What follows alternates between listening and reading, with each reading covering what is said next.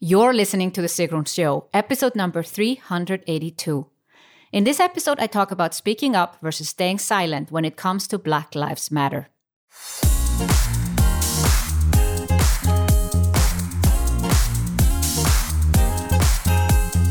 Welcome to The Sigrun Show. I'm your host, Sigrun, creator of Samba, the MBA program for online entrepreneurs.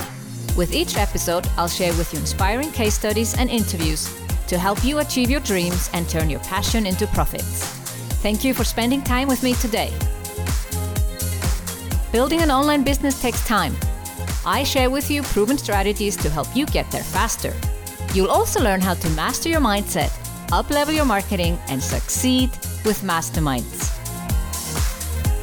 Yesterday, I spoke to my group coaching and mastermind clients about Black Lives Matter. I opened up the discussion to see what my clients were doing or not doing. And based on that discussion and everything else I've seen and heard in the last days, I've decided to talk about speaking up versus staying silent. You'll find the show notes of this episode at sigrun.com/382.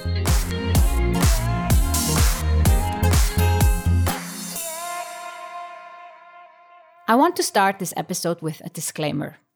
I am not an expert in Black Lives Matter or racism. As a white woman from Iceland, I will never understand how it is to be Black or how it is to be Black in the United States. Living in Europe my whole life, I've also not been exposed to racism the same way as someone living in the United States. In this episode, I want to talk about speaking up versus staying silent when it comes to Black Lives Matter, and why this concerns you too, whether you're white or Black or any other color. First off, I think it's important to talk about what Black Lives Matter is for those who don't know or need a refresher. Black Lives Matter is a human rights movement against police brutality that started in the African American community in the United States. In 2013, the movement began with the use of the hashtag Black Lives Matter on social media after the acquittal of George Zimmerman, who shot and killed the African-American teenager Trayvon Martin in February 2012. The movement became nationally recognized in 2014 for street demonstrations following the deaths of two African Americans, Michael Brown, resulting in protest and unrest in Ferguson, a city near St. Louis, and Eric Garner in New York City. Since the Ferguson protests, participants in the movement have demonstrated against the deaths of numerous other African Americans by police actions or while in police custody. The Black Lives Matter movement is a decentralized network and has no formal hierarchy. There have been many reactions to the Black Lives Matter movement. The US population's perception of Black Lives Matter varies considerably by race. The phrase, "all lives matter," sprang up as a response to the Black Lives Matter movement, but has been criticized for dismissing or misunderstanding the message of Black Lives Matter. Following the shooting of two police officers in Ferguson, the hashtag Blue Lives Matter was created by supporters of the police. Some civil rights leaders have disagreed with tactics used by Black Lives Matter activists. By the summer of 2017, the movement was receiving less media attention, which some people attribute to Donald Trump's presidency dominating national headlines. The movement has returned to national and international headlines recently with the George Floyd protests. About a week ago, a video surfaced where a white policeman was holding down George Floyd, a Black man, in a way that he couldn't breathe. 3 other policemen stood by and did nothing. Over 7 minutes, the policeman was choking George Floyd while he was screaming for help. He died, and nothing happened to the policeman until the video surfaced and Black people demanded justice using the hashtag Black Lives Matter. What started as a U.S. human rights movement has now become an international movement with protests around the world. The protests are no longer just about George Floyd. They are about systemic racism towards Black people. Racism is a global issue and exists in all countries, also in Iceland, where I come from, and in Switzerland, where I live. But the level of systemic and systematic racism that exists in the United States is incomprehensive. Every citizen should be able to trust the government. Every citizen should be able to trust the police. But in the United States, Black people can trust neither. The first step to solving any problem is to recognize that you have one. The United States has a serious problem with racism. But other countries are not innocent either. Whether you think this is a US issue or not, the question is, do you speak up or do you stay silent? Yesterday, I spoke to my group coaching and mastermind clients, and some said they didn't want to mix business with politics. Some said that this is not my problem, and others said that it was affecting them deeply, and they either wanted to speak up or had already spoken up. Therefore, I want to address these different approaches.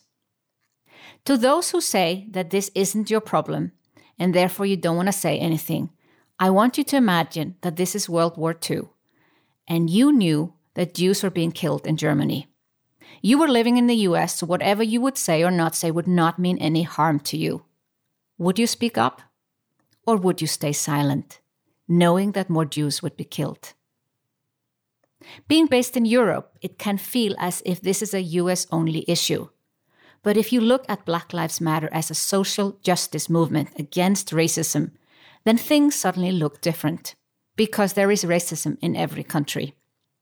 Listening to Black people, you're either a racist or anti-racist. Which one are you? It helps me to think of racism in the context of sexism. I get furious when I think about the discrimination women have had to endure over centuries and are still experiencing. I decided at the age of 16 to make gender equality my mission, and therefore equality is one of my company values. If equality is one of your values, then I would assume that you are also anti-racist. But I don't know unless you tell me, and act accordingly.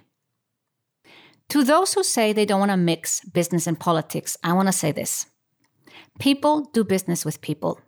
Your business is not separate from you. Your values are your company values. When COVID-19 started, we saw some business owners step up and lead, while others were quiet and pretended, at least for a while, that it was business as usual. At some point, they had to address the situation, but for many it was too late. They had lost their leadership. Ask yourself this question. Do you respect someone who takes the lead or someone who takes the back seat? Who are you going to buy from when all of this is over? The business owner who gave you extra resources and help during coronavirus, or the entrepreneur who pretended everything is the same as before and ignored your fear and worries? Leading is scary, especially when you don't have all the information. But that is the essence of leadership. You will never have all the information, and you still need to lead. By becoming a business owner, you've decided to lead, whether you like it or not. And by building an online business and using online marketing, you've decided to be visible. Your visibility means that people see what you do and also what you don't do. Saying that you do everything behind the scenes is not visible for those who need to see it. And it means that you have not publicly taken a stand.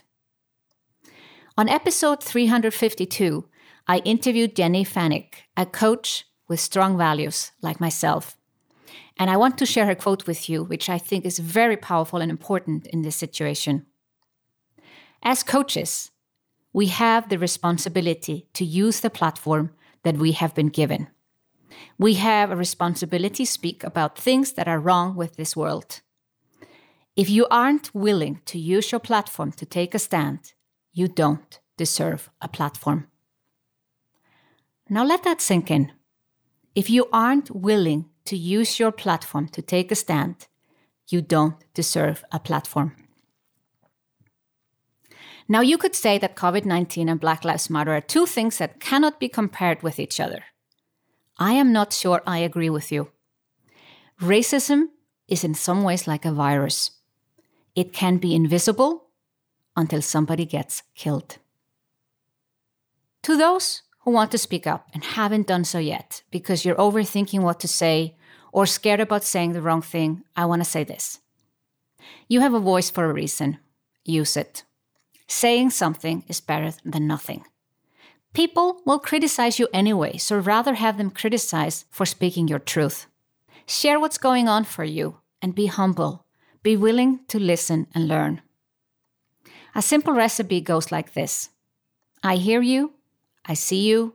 I feel you. I'm with you. I will do better. I tried to find where this text originated from, but couldn't. But let me repeat it one more time because it's so powerful. And now I am also speaking to anyone who is Black person and listening or reading this episode. I hear you. I see you. I feel you. I'm with you. And I will definitely do better. What's happening right now has been a wake-up call for so many, including myself.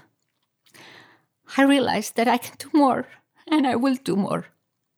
I can speak up. I can educate myself on racism. I can listen, I can learn, and I can influence change. All of us can do something, and something is better than nothing. Wherever you are in the world and whatever you do, just do your part. You can be a part of the problem or the solution. It's your choice.